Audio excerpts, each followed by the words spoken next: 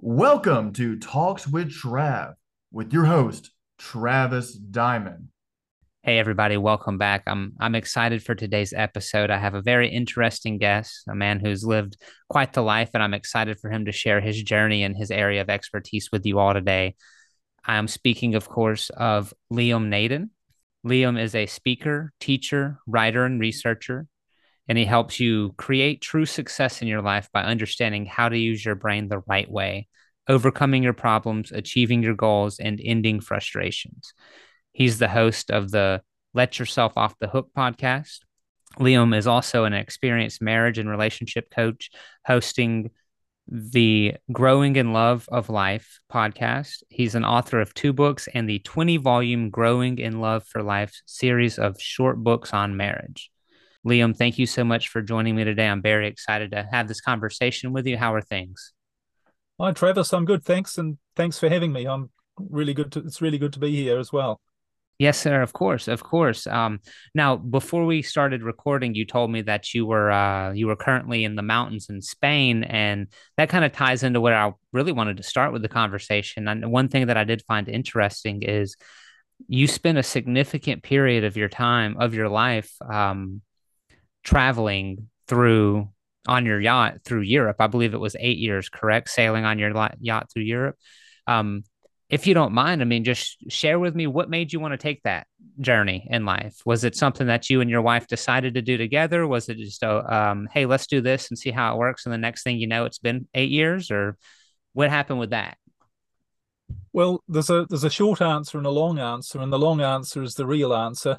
So maybe I could just give you a bit of background about how I got to that point, because it probably Yeah, ties in what a lot of your listeners are the journey they're on. And for most of my life, I was one of these people consumed with how to be a success. How to get the most out of life, and I wanted to be rich, and I wanted to be happy, and I wanted to be really, I was driven to be the best person that I could be. I was always thinking, how can I achieve more? How can I learn more about being a better person and being more successful in my life? And I went through studying a whole lot of different things. And I also went down the route of running my own business. And I've had 18 different businesses in my life. So I've always had my own business, and I've always been, you know, seeking to make money and seeking to have all the good things in life. And also at the same time, I was studying personal development and self-help and all of those things like goal setting and motivation and peak yeah, performance, and also spirituality and meditation. And, really, and I'd go to seminars all over the world. I'd read books, I'd do courses, you name it. I was becoming an expert on success. I really wanted to learn as much as I could about how to be the best that I could be. And I was really successful. I became a multi-millionaire, and I had lots of things going on. I was enjoying the good things of life. But one thing I noticed that I did have that I didn't like was a lot of stress, a lot of problems. And really, I'd got to the stage of believing what I'd read in a lot of places anyway, that that's the price that you pay for success. You have to learn to deal with problems. You have to learn to live with stress and problems. If you, that's what being successful is all about. It's overcoming challenges and dealing with things that you don't like. So here was I, really successful on the outside, multimillionaire, doing well, and really stressed, and figuring out and thinking, well, eventually I'll get rid of all this stress. I just need to keep setting bigger goals and achieving more. And that's what my life was like. And really, that's what life is like for many people who are on this success path. But something happened in my mid 40s that really wasn't anything to do with my goal setting, my plans. And that was I lost everything, and I became homeless. And I literally went from being a multimillionaire to having to move in to my elderly mother's apartment and sleep on the sofa in her living room. I literally just got completely cleaned out. So when that experience happened to me, what it did was, like all crises in life, they cause you to reevaluate and to rethink and to think, maybe all of these things that I thought were the keys to life, maybe there's something different going on. Maybe there's something that I've missed. because if I'm an expert on everything to do with success, and I knew all the stuff about rewiring your thoughts and, your subconscious mind and your beliefs and affirmations and positive thinking and all of that, I neuro-linguistic programming and other techniques and meditation and all those, I knew all that sort of stuff. So when I lost everything, I reevaluated my life, and in particular, I asked myself two questions. The first one was, why has this happened to me? Because I know I've got the goals list all mapped out. I've got it all worked out. This is completely unexpected and obviously nothing that I wanted. And the second question I asked myself was, what am I going to do about this? Because I had literally had no clue. I'd lost all my friends, my income, my businesses, I'd moved to a strange town that I hadn't lived in before. So I didn't really know anybody, and I had no prospects for getting out of the hole that I was in. But eventually I did. And what happened after that was really interesting, because when I started to rebuild my life, things happened in a very different way. And I started to make money again. I started to create new businesses. I started to do marriage and relationship coaching and other forms of coaching. And I had a couple of other online businesses as well. So things were starting to go really well again. But what I noticed was a couple of interesting things. Firstly, this time around, I wasn't really chasing after success. I wasn't really struggling and trying to set more goals. And I was working hard, but I wasn't struggling. It was as if, in a funny sort of way, rather than chasing after success, which I'd spent my life doing, it was as if success was actually chasing me. I'd meet people unexpectedly, or opportunities would show up, or things would happen in in unexpected ways that sometimes I might call luck or coincidence. But these things were happening. And the other thing that was different, I didn't have the stress and the problems. Things were actually working really well. So I said to myself, I need to figure out what I'm doing differently, because I am doing something differently, because this has not been my experience of a really happy life before. And so that's when I went into this whole area of researching how the brain works. But along the way, you ask how I came to be sailing around Europe on a yacht for 8 years. It's a really funny thing. It really comes down to, how do we really get the results we get in our life? And most of the time, the really significant things that happen to us, and I think this is something your listeners could really think about. If you really think about the most significant things that happen to you, they're not what you put on a goals list. So you meet somebody and you go, oh, I think I'm going to marry that person. So the person you marry, or even a career you have, or a business opportunity, there's something that makes these things come along. Now, you might have on your goals list that you want to be successful or rich, or you want to have a list, that specific person at that specific time. So what is going on? And it turns out that something completely differently is going on. And that's really what led me down the path to sailing on a yacht for 8 years around Europe. Because if you were to say to me, why did I do that? It's because it seemed like a good idea at the time. Literally, it wasn't on any long-term goal plan. But my partner and I, what we did, and what we still do is we just say, what's the next thing that seems like a good idea to do? And we just follow that path. And it turns out when you're doing that, you're using a different part of your brain. You're not using the struggle part of your brain, because what I call your survival brain, because that part of your brain that you're using when you're trying to figure stuff out, when you're trying to work out what you need to do, you're trying to gather more information, you're trying to figure out what your goals should be, you're struggling with problems, and you're trying to put in all this struggle and effort, and you're filled with anxiety and stress. All that comes from using a part of your brain that literally blocks you from having your ideal life. So that's really my message now. What I teach people is how to activate the other part of your brain, the same part that brings to you these coincidences and good things and unexpected things that shape your life. There's a part of your brain that does that, but it doesn't operate when you're trying to struggle and figure things out. Excuse me. So literally, coming back to the sailing thing, as I say, it turned out to be 8 years. And every day of that 8 years was like, where are we going to go tomorrow? What are we going to do next? And the great thing about sailing is you've got the weather to factor in, and things change. So you have to keep continually learning the lesson that you can't plan things too far in advance.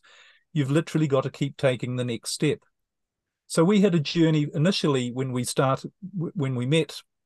She didn't have much either, and I didn't have anything. So we were rebuilding our lives together from literally from scratch. So we did lots of things. We went house sitting for a couple of years, looking after people's homes, because we were building our business and we didn't have the money to put that into rent as well. So we did that, and then we bought an RV motorhome, and we traveled around New Zealand, my home country, for 18 months doing that. And then we just packed up a suitcase and took a one-way ticket to Europe with no plans, not knowing what was going to happen. And a few months later, we owned a boat. And I mentioned to you before we came on air that, we actually sold that boat about 6 months ago. Again, we had no idea what we were going to do next, but the next right step felt like time to do something different, and the right thing will show up. And we've recently just started on an adventure in an RV motorhome, and we're traveling around Europe in that.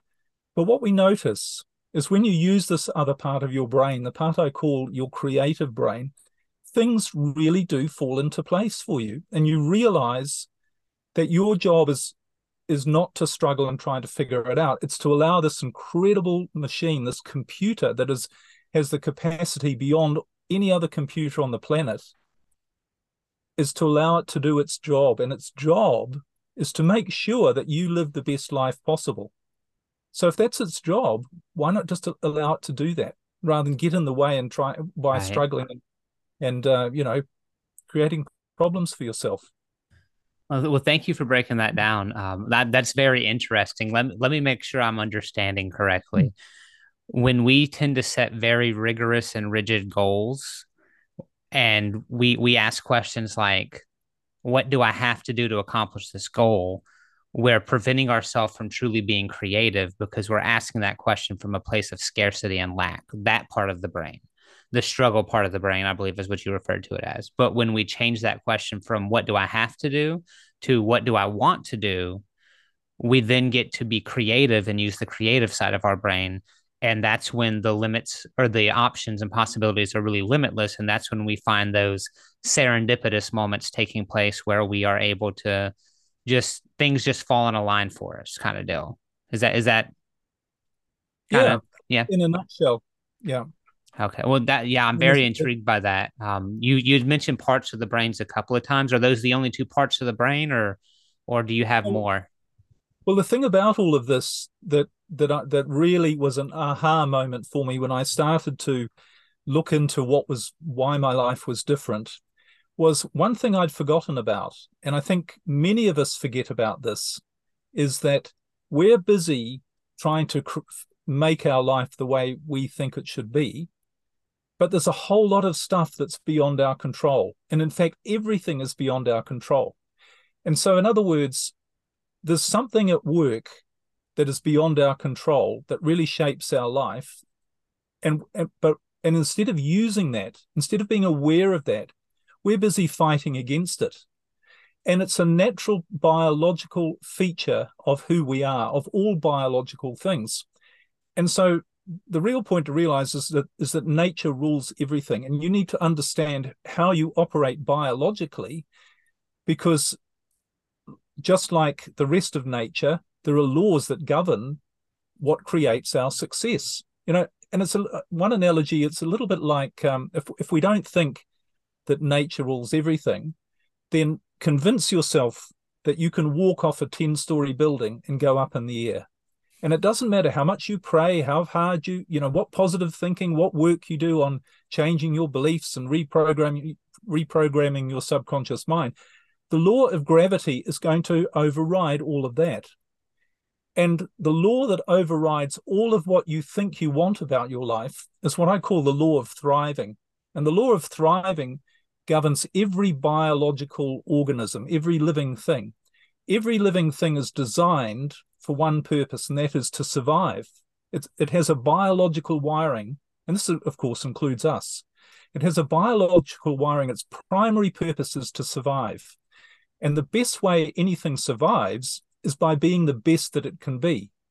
And for humans, we're also wired. We have that same biology because we're part of nature as well. So we are wired biologically to be the best that we can be so that we have the greatest chance for survival, along with every other living thing. And like every other living thing, nature has provided us with a mechanism whose purpose is to ensure that happens, and that's the brain. The brain has only one purpose: to make sure that you are the best that you can be so that you have the greatest chance for survival. Now, being the best that you can be also means being your happiest. It doesn't mean just being strong physically so that you can fight off attackers and fight off disease or whatever. It means being your happiest, because when you're happy, that's when you're resourceful, and that's also when you're physically at your best as well. Everything about your physical body works better when you're feeling good. All your organs are operating efficiently. So you literally are wired and designed to be happy. Your brain is this instrument, which is, if you use it the right way, it's a machine which is there to make sure that you're happy. That's what it's there to do. But the question is, why aren't people happy? And why, if I ask people, and I'm sure if you ask people, and if people listening ask themselves, are you the best that you can be? Do you really feel that you're living to your full potential? Are you really happy? Are you feeling really fulfilled in your life? And very, very few people are. So why is that? If we've all got this machine that's designed to make sure that we are the best that we can be, why aren't we? Can only be one reason. And that's the same reason why any machine doesn't work properly, and that's because it's not being used the right way. Any machine you think of, like a motor car, if you use it the right way, it does its job. It gets you to where you're supposed to go, and it'll be easy, enjoyable, efficient, predictable. But if you don't use it the right way, what's going to happen? Problems are going to show up. And you don't say, oh, problems are natural when your car's blowing up. You say, I'm doing something wrong. It's not working the way it should be working. So this is where the whole thing about your brain is so vital to understand, because you can be busy out there trying to work it all out, trying to figure it all out. But if your brain is not operating the right way, you're never going to come up with the right answers. And you're also never going to do the right things. And you're also never going to have the right things show up in your life. So this is why it's so vitally important to understand how this machine, because that's all it is. It's just a machine. It's a natural biological machine designed to ensure that you survive and be the best that you can be. That's it. So let me ask you this. When someone asks themselves that question, or you ask someone that question, are you happy? And they're honest, because as you pointed out, most people honestly are not happy. What's the next step? How does someone go from being like, no, I'm not happy, to, well, now I am happy? What do they need to figure out? Is there like a list of tangible actions they take? Is it a mindset thing? Is it like exercise, eat healthy? Like what would you say helps people find that happiness, to operate that mechanism properly? Yeah, well, you've said exactly what all you need to do is learn how to operate the mechanism properly. And just using the car analogy, if someone came to you and said, I want to drive a car, but I don't know anything about it. Or if someone said, I want to drive a car, but I don't know anything about it, what would they do? Would they go and seek some advice on how to use it, or would they try and figure it out themselves? You can imagine a person coming out of the jungle who's never seen a motor car, and someone says, oh, if you take that, you can go hundreds of miles with it. And they look at it and they have no clue what to do, but they see it's got wheels. So they think, oh, maybe what I should do is I'll get behind and I'll push it along to where it's supposed to go. Now, they put in all of this enormous effort, and it, of course, it doesn't move, or it's a lot of effort for not much reward, if any reward. And then they say to themselves, it's me, I'm the problem. I'm not strong enough. I'm not putting enough effort in. I'm not motivated enough. I'm not determined enough. I need to put in more effort.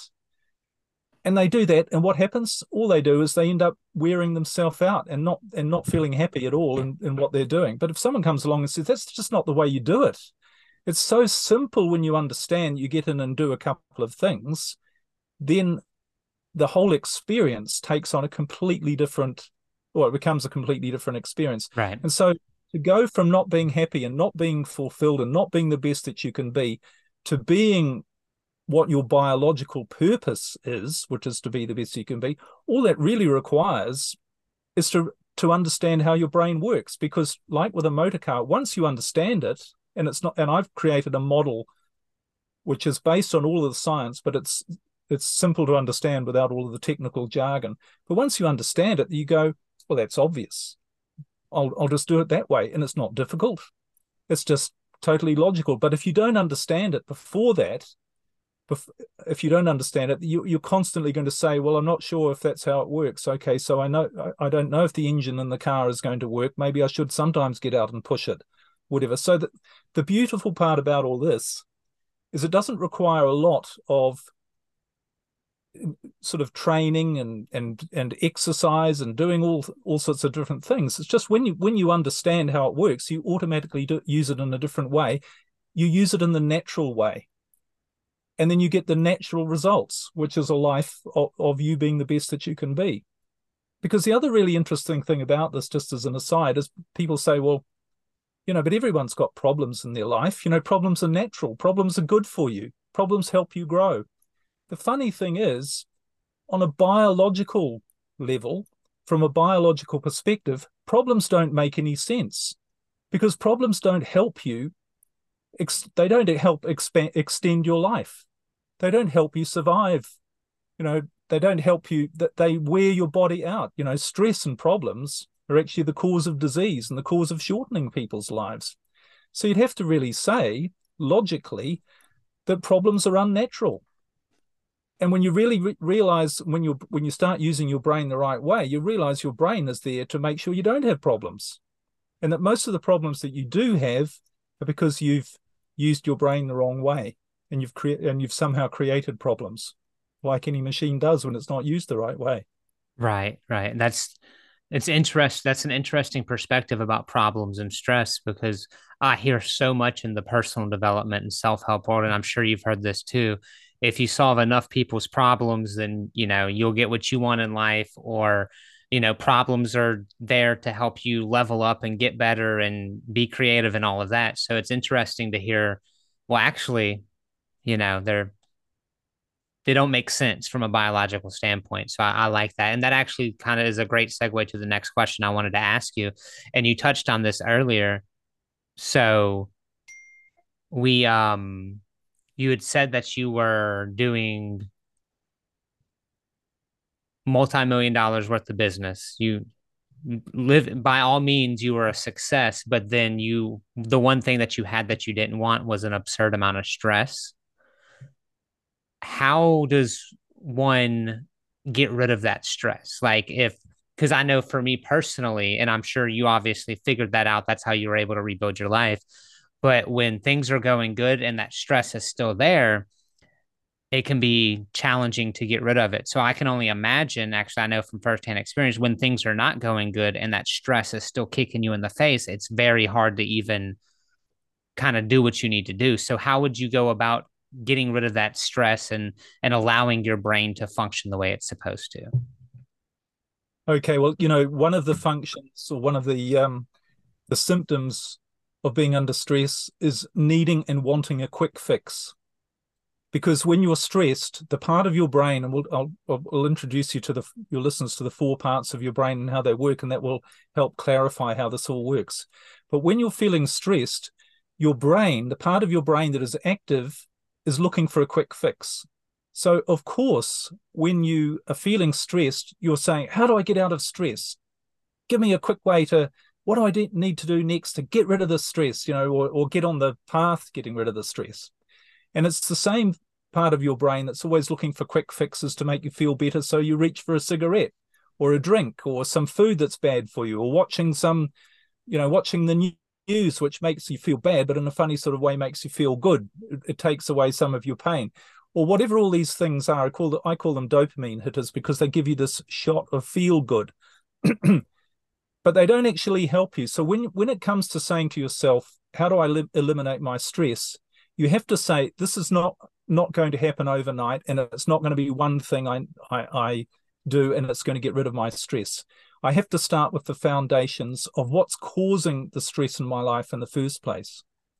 And what's causing the stress in your life is using the wrong part of your brain. So the first step is to understand how your brain works, what your brain is, what the 4 parts are. I can explain that simply. And the fact that what causes you to activate the wrong part, which not only makes you feel stressed, but is going to create more problems in your life. And when you activate that part, you shut down another part, which is actually your problem-solving part. If you really want to solve the problems in your life and get rid of the stress, and it's not going to be tomorrow, but if you really want to get on the path, you have to learn how to activate this other part of your brain that is the problem-solving part. And gradually, the more you use this part of your brain, the fewer problems you have in your life and the less stress. And one day you go, I actually don't really have any stress in my life. And when things come along and knock me off track, what I realize is when I feel stress is I've activated this other part of my brain. That's all I've done. Very interesting. I like that a lot. So, because one of the things I'm a coach as well, and one of the things that I focus on is helping leaders reduce stress and improve that work-life balance. And I I also teach them to go to the root cause of the stress, which oftentimes, and you're giving it a different vocabulary, and I really like what the words that you're putting to it. Is I explain to them that when they have a situation in life that they believe is causing stress, oftentimes it's the perspective they have about it is what's really causing the stress, not the actual situation. Yeah, if you have a boss that sucks, that can be stressful, but is it really that the boss is stressing you out, or is it that you need to change your perspective to see that you have an opportunity to improve your skills so you don't have to work under your boss or whatever the case may be? Because I've found oftentimes stress is actually there as an indicator that you need to make some type of change. So be it perspective, or for example, I always use the example of, for acute stress, if you're going down the highway and those blue lights get behind you and it's a cop about to pull up on you and pull you over, the indicator for that stress signal is, hey, I'm probably speeding and I shouldn't do that. So let me slow down. We have all of those throughout life. So I really appreciate the perspective that you're putting on it and explaining that it's ultimately just you're using the wrong part of your brain. And you've mentioned the parts of the brains a couple of times. So do you mind sharing what the 4 parts of the brains are and just telling a little bit about them? Sure. Yes, well, so essentially you have 4 parts to the brain, and I've given these layman's terms, if you like, but these are all backed up with scientific explanations. Perfect. And really, this is a model which, like all models, do we know whether it's true or not? Not really, but will it help us? Does it help explain how we operate?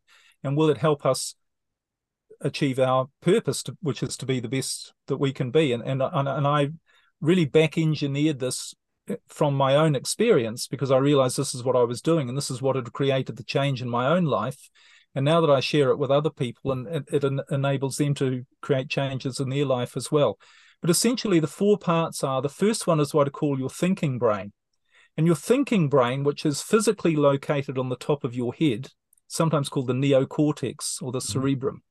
Okay, so what the thinking brain is, what its job is to gather information and store information. So every single thing, every piece of information that you've gathered through your 5 senses, everything you've seen, smelt, touched, tasted, or heard, or thought in your life, is taken through those senses and stored as a piece of information in your thinking brain.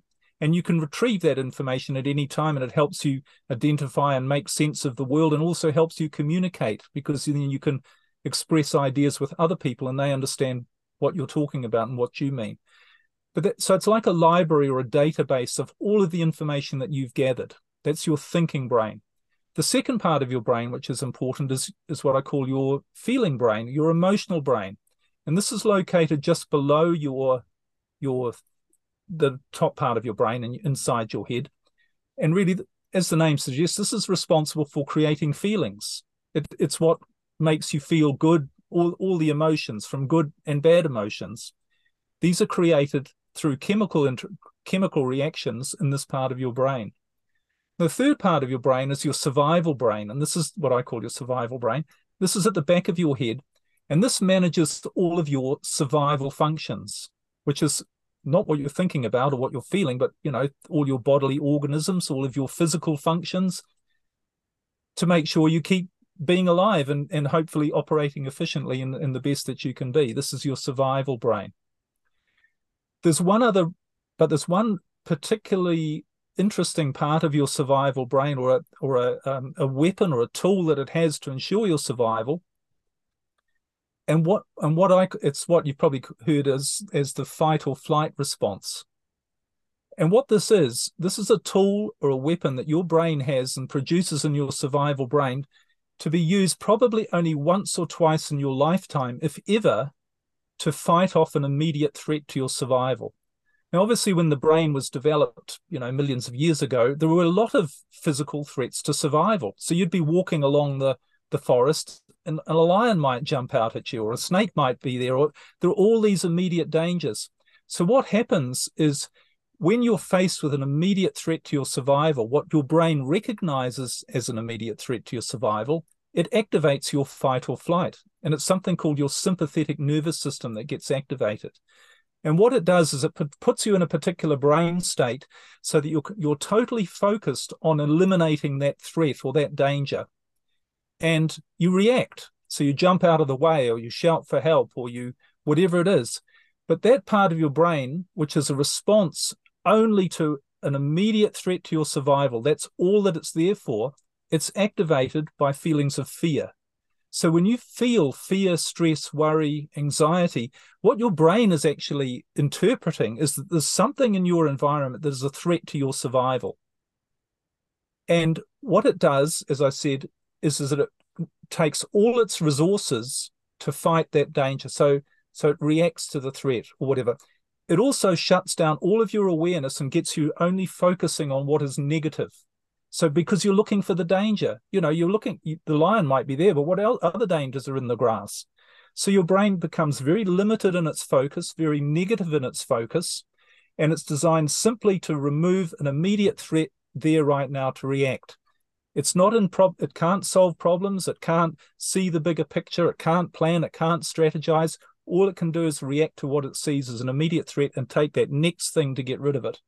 Now, that's really useful, but it's limiting. And we'll talk about why that is, because the fourth part of your brain is the part of your brain that I call your creative brain.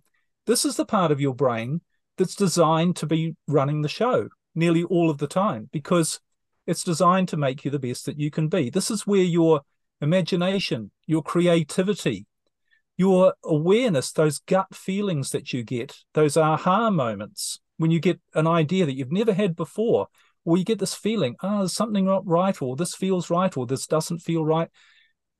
It doesn't come from your conscious thoughts. It's not something you've figured out and worked out. Often these ideas come at random.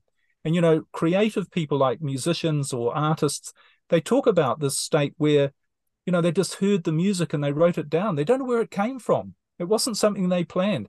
This is the creative brain. It's not to do with your thinking. It's not to do with reacting to danger. It's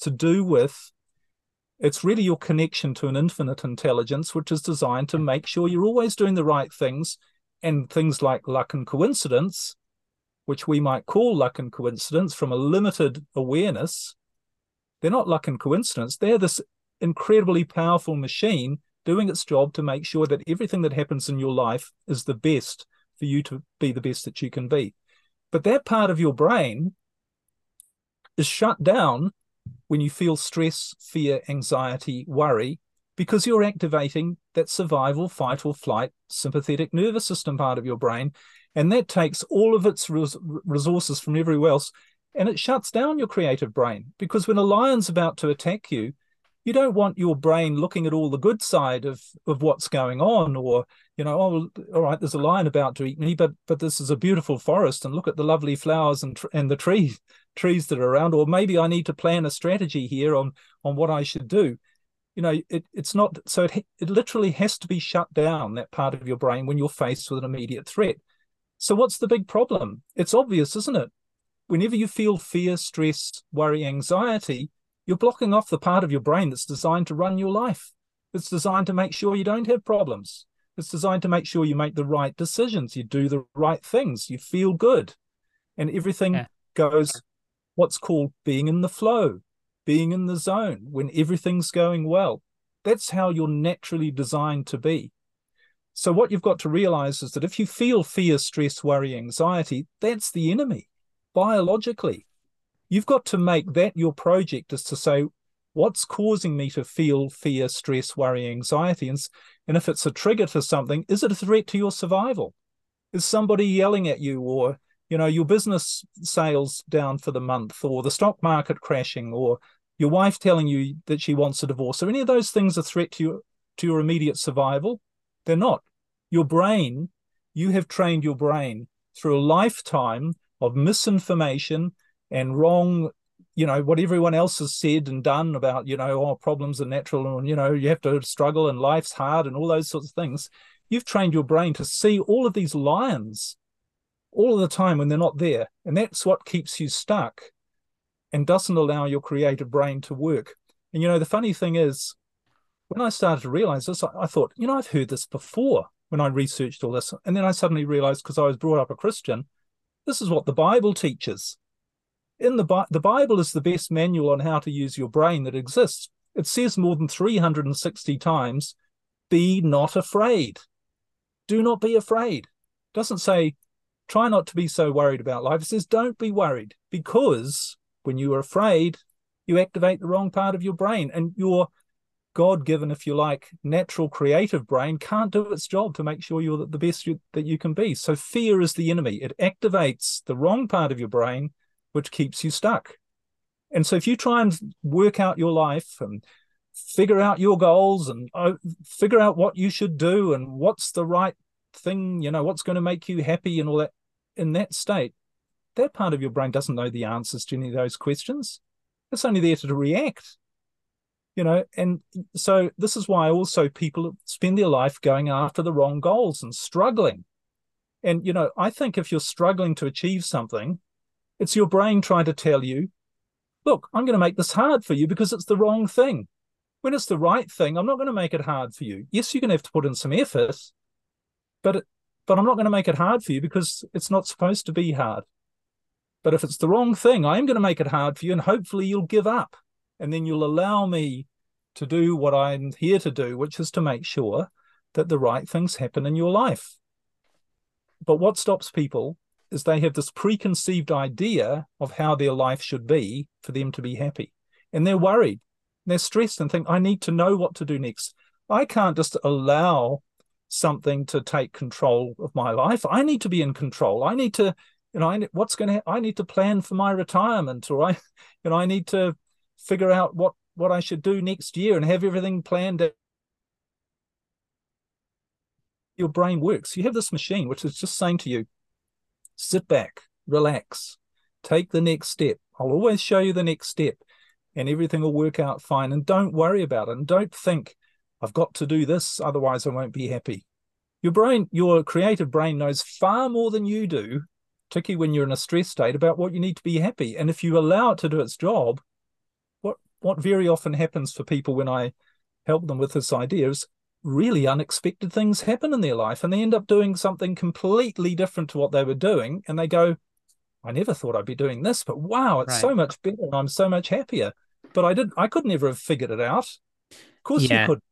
Yeah, no, that makes a ton of sense. And I can't tell you how many times I've heard someone sharing their story and say something along the lines of, I never thought I would be doing this. I stumbled into this by accident. It just turns out I was really good at it, one of those things. And to touch on what you were saying about the creative part of your brain doesn't work properly when you're in that fight or flight state. And it's almost like we are trained at all times to be in that fight or flight state because everything's a danger and we have to be fearful of everything. And no matter what you do, what you wear, what you eat, there's negative sides to it. And it's really made into these grandiose problems. So all you can do is perceive the world from that fight or flight state. And I think that's why so many people, when they're stressed out and they're trying to work on something, a project, if you will, they're like, man, I just can't focus on this. I can't, all I can think about is this. And I'm speaking from personal experience. When I have stressors in my life and I have a deadline on something I have to do, that only makes it worse. Yeah. So I used to, I've kind of ebbed and flowed a little bit and taking different perspectives, trying to figure out what's worked for me throughout life. And you kind of gave me a little clarity on that and what you were just saying, because many years ago, I used to be a very go with the flow, life will happen as it happens. Be intentful, of course, don't be aimless, but just, don't I don't have to plan everything out. I wake up, I do what I know I'm supposed to do, and then the day goes. And I found that I met some great people, I made great connections. I got a really good job, and the dominoes started falling in place for me. And then I got into a position of leadership, and I said, okay, now I have to be very careful with my day. I have to be meticulous and make sure everything is ironclad and every minute is detailed out. And that's when I found myself having significantly more stress in life. And I chalked it up to, well, I have significantly more responsibility. So greater responsibility means greater stress. And I realized after I left the company that I was working for and started getting more back to the taking the day as it comes, and more so using that creative brain, as you put it, as opposed to the survival brain, I found that yes, there's still stress. Yes, there's still things that are unexpected that happen that are problems, if you will, but they don't last long, and they're a lot easier to overcome. And even in those stressful states, my ability to overcome that stress is significantly better than it was when I was, in leadership, and I had all of the accolades that I was supposed to have and everything. But you also said something that I want to ask you a question on.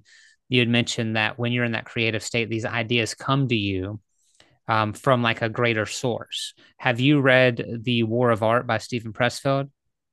No, no. No, he talks about that. It's a great book, and I believe you would love it because he talks about that.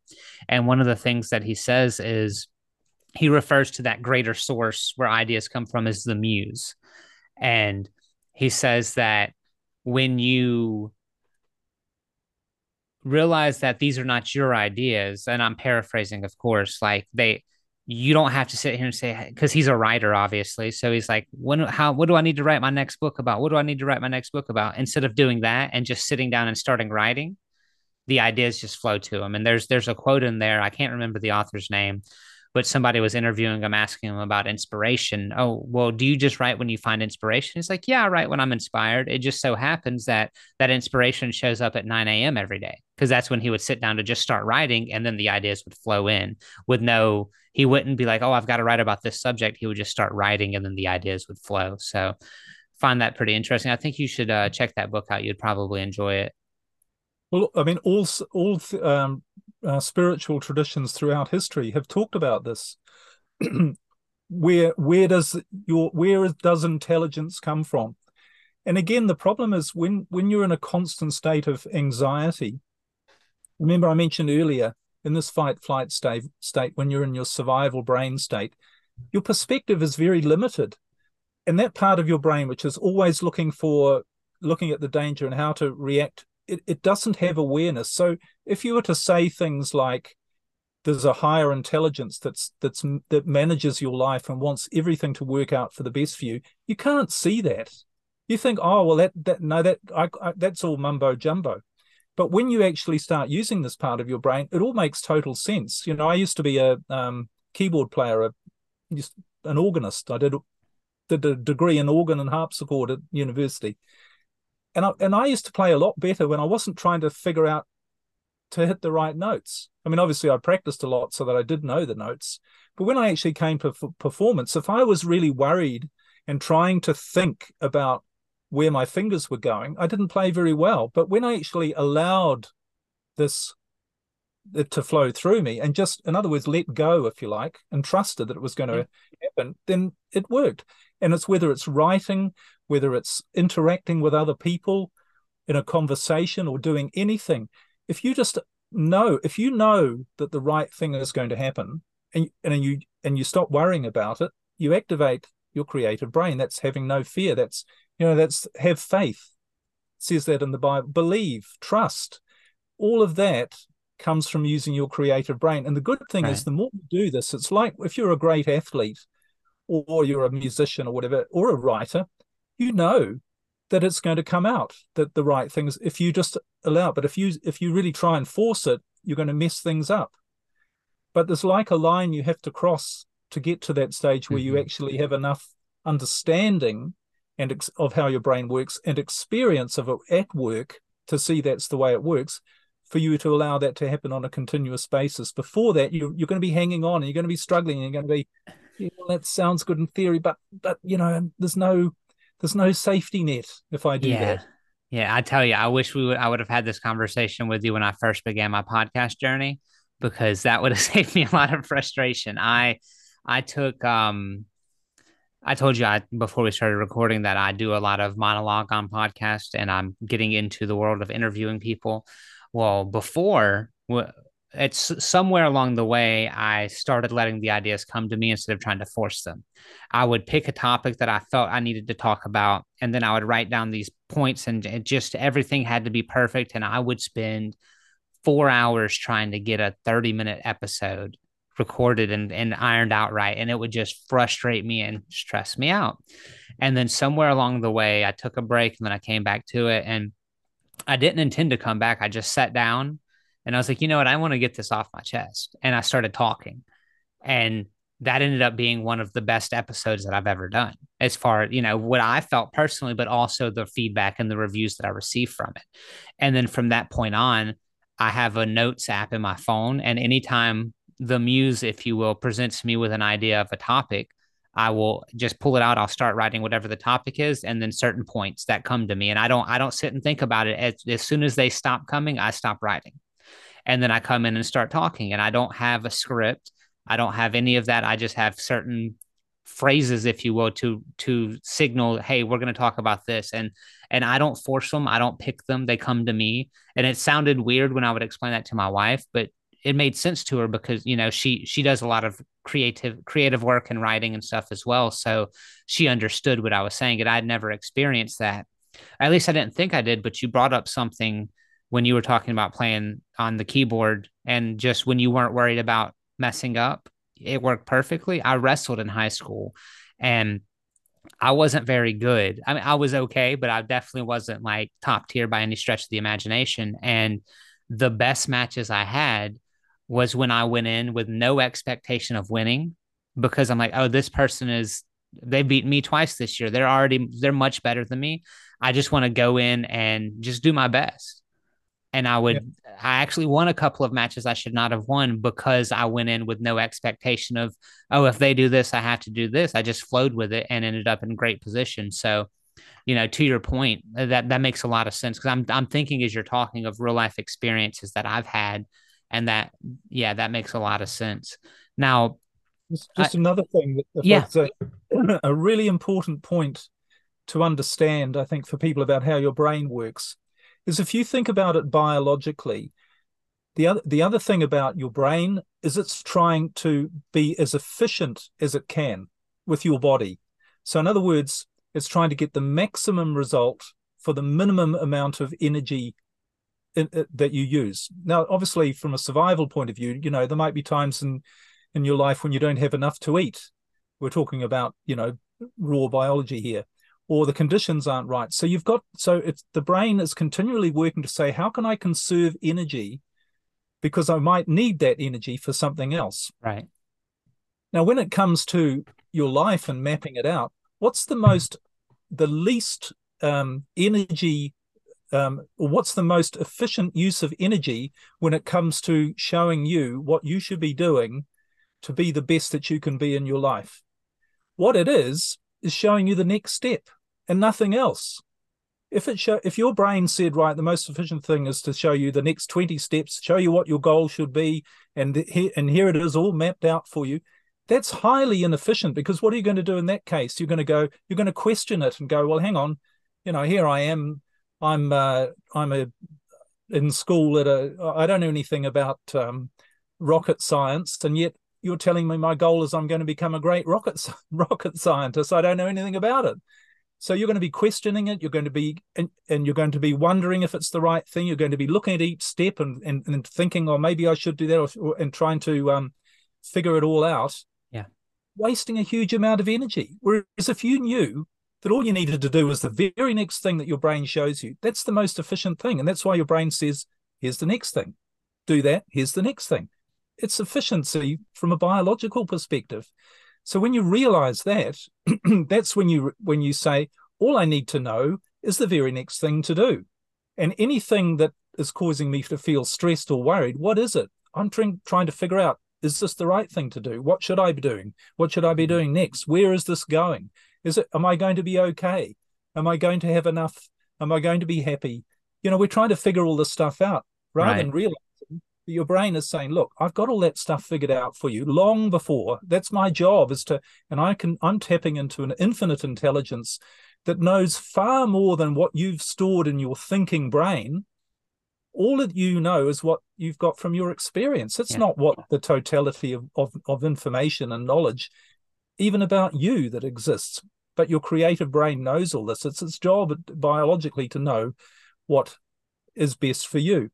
So if it's like you've got somebody else out there, a wise old man who's just saying, look, do what I tell you, next step. And if you really believed and knew that wise old man knew exactly what was right for you, you would just do it. You wouldn't question it. You just keep taking the next step. And when you do that, that's when life becomes what it's supposed to be, an exciting adventure. And you go, wow, how's this happening? And oh, this is fun and I'm enjoying this, rather than the stressful struggle that most of us have turned it into. We're trying to figure stuff out and we're worried about what's going to happen. It's not the way we're biologically designed. And we're just fighting against it by doing that. Yeah, I love that approach. I really do. It's refreshing because a lot of what I've learned in self-help and personal development and success training, if you will, because when you were explaining how you went on this journey, if you will, of becoming the best version of yourself possible, I can relate to that because I've spent pretty much the last decade of my life, yeah, give or take a year, devoted to that. Like I didn't do anything other than I would get up, I would do my exercises, I would read, I would go to work, I would come home, I would clean the house or what have you, and then I would spend the rest of the time just devoted to improving myself. And a lot of what I read is or learned or was taught by coaches or through seminars was that you have to know the end goal and you have to know step by step on how you're going to get there. And that would stress me out. I would do so good. I actually have an episode that I recorded when I first started doing podcasts talking about reverse engineering your goals, how you know where you want to be, so you have to start by putting the steps in place to get there. Like what are the daily things that you're going to do to get that big goal, right? And then I realized after, because I think I made it into like 3 episodes because it was so in depth, I realized that it was overwhelming me. And I have a decade of experience learning about this subject. I can only imagine how someone who's just starting out is going to feel. So I took a step back and was like, how can I still talk about accomplishing goals without saying, oh, well, you have to know what you're going to do every day, where you're going to be at in a week and a month and 3 months and 6 months and a year. And then I realized one of the things that coaches do, like baseball coaches, for example, if they're trying to fix your swing, they're not going to tell you, hey, you need to shift your right foot up and regrip the bat and angle your elbow here. They're going to tell you one thing at a time. So that's exactly what you're saying. You focus on that one thing, the next step. And I've actually brought this quote up a couple of times in the past few weeks. So it's almost eerie or ironic that it's coming up again, which is by Lao Tzu, is the journey of 1,000 miles begins with the first step, or in this case, continues with the next step. Yeah, well, the other thing, and we could probably talk about this for another 5 hours, this whole area of goal setting, I'm sorry to say, it is complete baloney. And one of the ways you can know it is to say, what percentage of goals ever get achieved?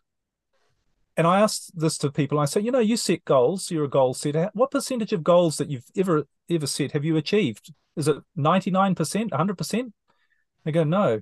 Right, 95? No. 90, 80, 7, 50? Not even close. And it gets down to about 2 to 3%.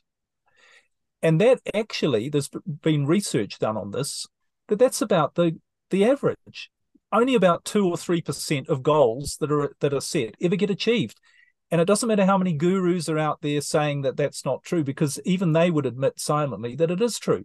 Most of the people who go to their seminars and do all this goal setting, they're not achieving their goals. And I used to go to seminars and meet the same people year after year and think, why are we all stuck? No one's any closer. The only guy who's talking about how great goals are is the guy up there and somebody else that he's mentioned. But none of us know anybody that it's working for, because it doesn't work. Because goal setting usually is based on fear. You're worried you have to achieve something for you to be happy, and you're determined. So you're using the wrong part of your brain to achieve it anyway. But it's limiting you. It's limiting your focus. It's limiting your awareness. If you don't need to set goals, you just need to do the next thing and realize there's a part of your brain that's going to lead you exactly to the right place. And if you're trying to get somewhere else to the right place, what's the point in that? A, you're not going to get there. You've got a 2% chance of getting there.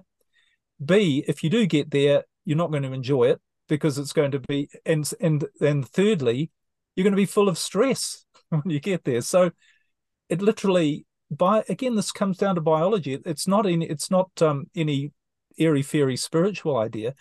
We're biologically, we have this machine which is infinite in its power and potential. Its job is to make sure that we are the best that we can be. I mean, being our happiest, being our most fulfilled, doing the things that are going to make us the best that we can be. That's what it's there to do. Why should we get in the way? Why do we have to figure out what that looks like rather than just trusting it? And as you've said, the number of people who say to you, wow, how did this happen? I would never have thought I'd be doing this. That didn't come from any goals list. I interviewed a man on one of my podcasts who was really successful. He had at one point, he was quite elderly now, but he had 1 million customers. He had 2 private jets. He was running, a huge company. And he said, Liam, I could never have done this with a goals list. This would never have been on a goals list. So he ran his life never thinking more than 4 minutes ahead. He said, it's about 4 minutes. That's about, and he was just take the next step and allow your brain, this machine, to do its job to take you to the right place. Stop trying to figure out where that place might be. And if you run into stress in your life, think about, why am I stressed about this? It's because I think something should happen. So I'm running a big, successful company, and I think if I don't make it work, then all these employees are going to be, well, my shareholders are going to be let down, and I'm going to be whatever. How do you know that? You're not responsible for every other person in your life. They're responsible for themselves. How do you know that something good might come out of it? When I lost everything, was that a bad thing? It was one of the best things that ever happened to me. So how can I say that, I should be struggling? Because if I hadn't gone through that experience, I wouldn't have started to learn about all this. I'd still be on that treadmill of trying to set bigger goals and force things to happen and struggle and stress and feeling unsatisfied with my life. I'd still be down that track, trying to learn more about some new technique about, how to be a better goal setter, and keep thinking there's something wrong with me. I'm not clear enough in my goals. I'm not motivated enough. There's something that I'm not doing right. I'd be still going down that track. I wouldn't know about any of this stuff. So that's where you have to trust and realize it's not you and your conscious thinking and everything that's stressing you. That's the path for your life, the right path for your life. It's to allow. And again, the Bible talks about this as well. Do not give no thought for tomorrow. Tomorrow will take care of itself. Do not worry about what you shall eat, where, or eat, drink, or wear. It'll all be provided for you, just like it is provided for everything else in nature. Don't worry about it. Allow it to happen. But it can only happen through using this part of your brain, allowing your brain to work the right way, in other words. That's powerful stuff, Liam. That's very powerful. I've really enjoyed this area of the conversation. And you're right, we probably could go on for a couple more hours about goals and the pros and cons and the honestly the impact that they have on people, especially considering the vast majority don't accomplish their goals, the negative impact that they goal setting can have. But I would like to also discuss another area of expertise that you have, and that's relationships. You had mentioned that you and your partner decided on a whim, more or less, to book a one-way trip to Europe with a suitcase and just let it happen, just go. Now, was that a mutual decision, or did you come to her and say, "Hey, here's," did you go to your partner and say, "Hey, this is what I'm thinking. What are your thoughts?" How did they respond? Well, it's pretty much all of our decision making is we don't really know where the ideas come from. One of us might come up with an idea, and the other one might go, "Yeah, you're right. That's a good idea." Or we might both come up with it at the same time. But I think the key is to be in tune to say, does this feel? In other words, am I using my creative brain that this feels like the right idea? Now, we don't know what the next 20 steps are, but does this feel like it could be the next step? Mm-hmm. And another interesting example of that was we had a business that we were running, and it was an online business selling a physical product, and it was doing pretty well, but we were managing it remotely from our boat when we were sailing around. It was operating in New Zealand, and we'd set it up when we were living there, and then we got our one-way ticket, and the business just we were spending about 5 hours a week, I suppose, running the business, and it was doing pretty well. It was making a decent income, nothing spectacular, but we could just see that because we weren't there to be a bit more active in the business, it was just gradually on a slightly downward slope. And for a long time, for years, we'd talk to each other, should we sell the business? And it was like, and she was probably more than I was about, we should sell it because it's not us anyway. It was something we were doing. It's not part of our bigger mission in life. And I was like, no, it doesn't feel right. And she was, yeah, okay, whatever. And then one day, about 2 or 3 years ago, I just woke up and I said to her, we should sell the business. Now's the right time. It just felt different. And logically, this was like a month before Christmas. It was when Mm-hmm. all the lockdowns were going on. It was like, what? Now's the time to sell a business? It just felt right. So I got hold of a broker that day very easily. He had it marketed within a week. Within 2 weeks, we had 5 offers on the business, the one of which was 25% more than the asking price. And in 4 weeks, we had the money in the bank and the business was gone. Now, we could have struggled for years thinking, oh, we really should sell that business and work it all out logically, Mm-hmm. but but when it felt right, that was the right time. And that's the key, I think, with any decisions, when you get to start using your creative brain. And if you can have a partner work on this with you, so you both start to understand about trusting and allowing and going with your gut feelings and what's really happening and your greater awareness rather than worried and stressed about what might happen, then when you start to do that, you do start to do things at the right time and not worry about.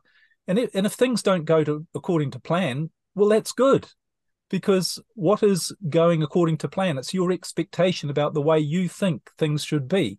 Yeah. But it's like me losing everything. I thought I should never lose everything. How terrible that is.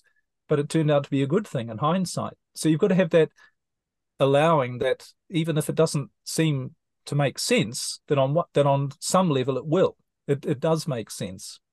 So coming back to your question about my partner and I, well, that's how we really. I mean, not that we're perfect. Sure. We still slip back into the survival brain mode. We're triggered by things from time to time, of course, but at least we're working on using the machine in a better way. And it seems to be, if it feels right. We've been to restaurants where we go and we sit down and we go, this doesn't feel right, does it? We get up and leave, because we're not worried about, we won't find another better restaurant, or Mm-hmm. we're not worried about what might happen. And really, that's the way we're designed biologically to live. We're designed to enjoy what we're doing right now, not worry about what we're supposed to be doing tomorrow, whatever it is. So this perspective that y'all share of, just doing what feels right, Was that something that y'all both kind of already had coming into the relationship, or is that something y'all built together? Like how did both y'all get on the same page? Because it's rare for a couple to be on the same page with much of anything, in my experience, let alone something as significant as this. Well, when I lost everything, including a relationship, my brain said I got to the point of not needing to be in a relationship. And therefore, when you get to that point where you don't need something, the right thing shows up. So when I got to the point of not needing to be in a relationship, the right relationship showed up for me. And one of the things I really teach people in my marriage and relationship coaching is you have to get to a place in your relationship where you don't need to be there, where you want to be there, because your need comes from fear. When you say, I need to be in this marriage for me to be happy, or I need to make this work for me to be happy, that comes from fear. That what you're really saying to yourself is, I'm worried about the future. If I wasn't with this person, I would never find someone as good. I would never find someone as better. I'd be on my own. I'd be lonely. So you're worried and fearful about all of those things. And what does that cause you to do? It causes you to activate the part of your brain that doesn't make you the best that you can be. You're not a fun, great, easygoing person to be around in a relationship when you're worried about, when you're needy, and when you're stressed and worried. So the key thing, if you want to create a relationship where things go really well and you're totally in sync with your partners, you have to let go of that relationship and say, I'm here because I want to be, and it feels right. And if at some time it doesn't feel right, well, it will end, and the better relationship will show up. Does that make sense? That makes a ton of sense, actually. It's like everything you're saying. I'm looking. I try to like look how this applies to my life, because obviously I can only understand things from my perspective. But something you said earlier, which ties into this, is if you hadn't gone through those hardships or that dark time in your life, you wouldn't have got the valuable lessons, and you wouldn't have had the new perspective to get you what you have today and get you where you are today. I can relate to that on a relationship level, because after my previous relationship, I'm married now. I've been married for four, what, yeah, 4 years, 3 years. I'm not sure. Don't let my wife know, but 3 or 4 years now we've been married. Um, but before we got together, I was single for 7 years because I didn't like, I ended a relationship. I had a relationship in that it put me in a dark spot. I overcame it, started focusing on myself. And I was what I felt was the happiest I'd ever been without a relationship. So I went into this with, I don't need this, but I want this. Exactly what you said. Yeah. And we were able to have that kind of conversation from the beginning. It was not I need you, I need this, I need security, I need you to support me. It was none of that. It was, I want to be with you, you want to be with me. Let's do this. So I think, because we have a great relationship, and honestly, I'm beginning to wonder, I've thought about this a few times during our conversation, if she's ever like came across any of your work, because a lot of the stuff you talk about with just going, not necessarily having that plan or those goals, but just going with what feels right. I can't tell you how many times she's come to me and said, Travis, I can't tell you why, but I think this is what we need to do. It just makes sense to me. It Yeah. feels right. And over the years, over the 5 years we've been together, countless times she said that to me. So I'm like, and I trust her. I trust her decision, and I have a bit of that in me as well. So I'm like, okay. I'd put my critical thinking cap to the side, and I said, let's go. And more often than not, actually every time we've done that, that particular thing might not have been the success, but it introduced us to someone or a new opportunity, or what have you, that ultimately led to a much greater success in life. And by success, I don't mean financial. I mean developing friendships, or getting new experiences, or getting knowledge or connections, or whatever it may be. It's not strictly financial. Well, there's only one definition of success, and it's a biological definition. That's being the best that you can be, which means being happy. I love it. I love it. Science even has a word for that. It's called homeostasis. Mm-hmm. Homeostasis is the perfect functioning of the organism. Yeah. When you're functioning perfectly, you are happy. That's success. That's it. And everything else, in fact, that people think success is. What is it?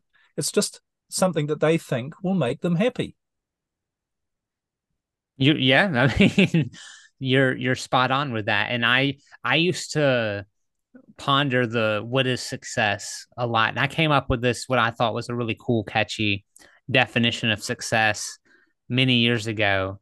And I've become so far removed from that because I've learned that there is no, like, yeah, being happy. There is no actual definition that's one size fits all because what is happiness to you? It's probably different than what it is to me. There may be some overlap. There may be a lot of overlap, but to say this is the only definition of it is, being happy. That I like that. That's the only one that I've heard in the last decade, probably, that actually resonates with me today. So I appreciate you sharing that.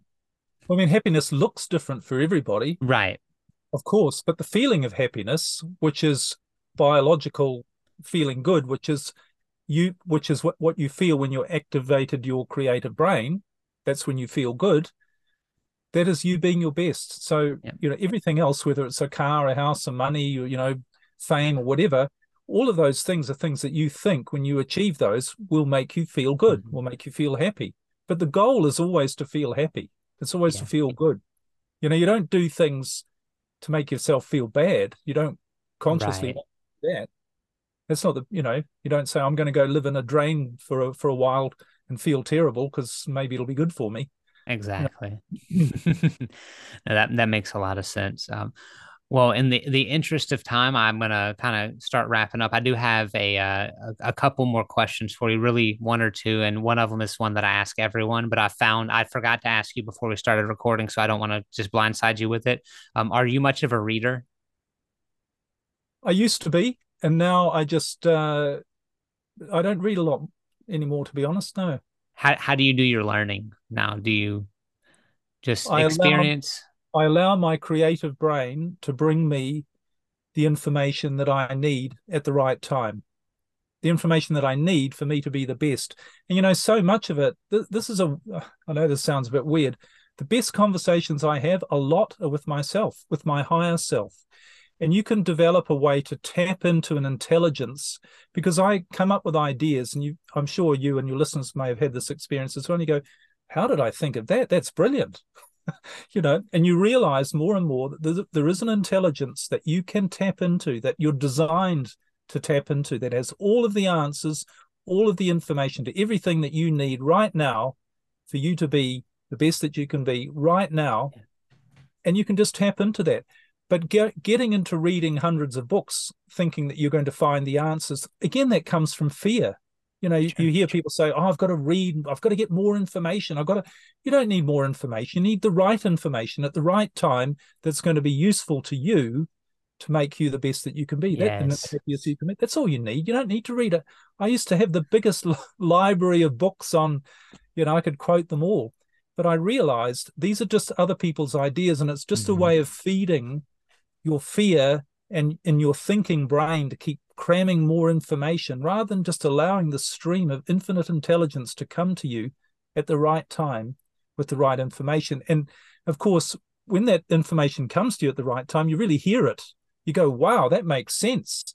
I get it. I understand it. Whereas often you're reading books and you're getting all this information, but you're not, it's not getting on to you at a deeper level. You can spout it all off. You can be the most educated person in the world, but it doesn't mean you have the awareness and the knowledge that you need for you to be the best that you can be. That makes a lot of sense. I love that perspective. And it's funny that you said having all those books or reading all these books comes from a place of fear because I used to have a library that was close to 600 books. And when I was looking at downsizing, because my wife and I had my daughter, and I'm like, okay, I no longer have a room dedicated to a library anymore. So we got to downsize the books. And I'm going through them, and I had a very, very, very hard time getting rid of books. And most of them I had not read yet. There's just not enough time in the day to read all the books. Yeah. Especially if you try to like take information out and not just skim through the words. But out of nowhere, my wife just looks back at me. She was on the computer doing something, and I had like 100 books on the table, and I'm scratching my head, and they've been sitting there for an hour, just repiling them in different piles, trying to figure out which ones I want to get rid of. And she turns around and looks at me and she's like, "You're struggling with this because you're coming from a place of lack. You think those books have something that's going to give you that aha, that's going to change your life. And the reality is they don't. They Yeah. have good information in there. They will teach you things. But when you are constantly thinking, what does this book have that I'm missing? You're never going to get that thing you need. So, again, another example of how my wife has kind of used that philosophy that you live by and unknowingly. Yeah, that's awesome. She hasn't done my course by any chance. And that's what I'm saying. I'm like, I'm gonna have to go ask, hey, do you know this guy? But it is totally true, because it's a bit like, imagine someone comes and says this book will teach you what you need to know for you to be happy, and it's one book. And yet just behind you is a library with every book that has ever been written, and somebody standing there and saying, I can find you the one page in the one book that will make you need right now to be the best and happiest that you can be. And you don't need to go and look for it. I'll go and look for it for you and I'll bring it to you. Wouldn't you rather be there rather than scrabbling around looking for a book, allowing somebody to bring you the right page from every book that you didn't know existed? That's what your creative brain does. That's what it's designed to do.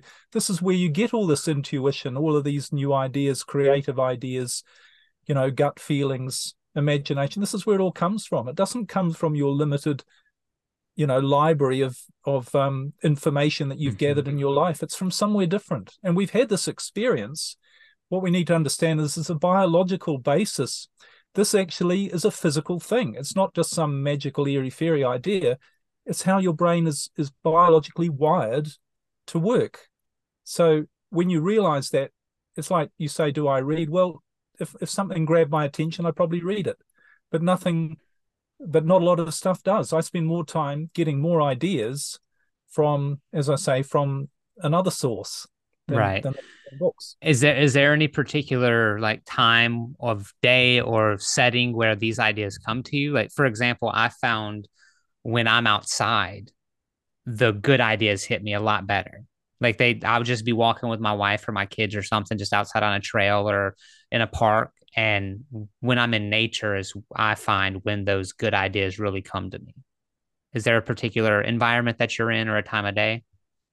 I think that's a good point about a connection with nature. I live in a motorhome, so I'm always stepping outside and going for a little walk, because we go somewhere different pretty well every day. Going, we're in the mountains at the moment, and just go out and just. But it's not so much where you are; it's where on the outside. It's where that puts you on the inside. If it takes you to a space where you just are letting go naturally, and when you're in nature, you know very few of us spend any time in nature, and very few of us are aware of what nature actually is. And when you start to really look, you become absolutely astounded at what nature, the perfection of everything that is. And when you start to become aware of that, that's when you can become connected to it and start to allow this creative brain, which is your natural connection to everything natural, that can start speaking to you. Yeah. But it's a bit like, if you want the answer to something, if you're standing shouting your own stuff at somebody and you're not listening, how can you hear when the answer comes? If you're busy trying to get information and reading books and trying to figure all this stuff out and getting your thinking brain going 1,000 miles an hour, you can't hear any answers coming to you. So being in nature is a good one. But again, I think the important thing, a lot of people listening are probably taking a note, right, I'm going to go and spend time in nature here.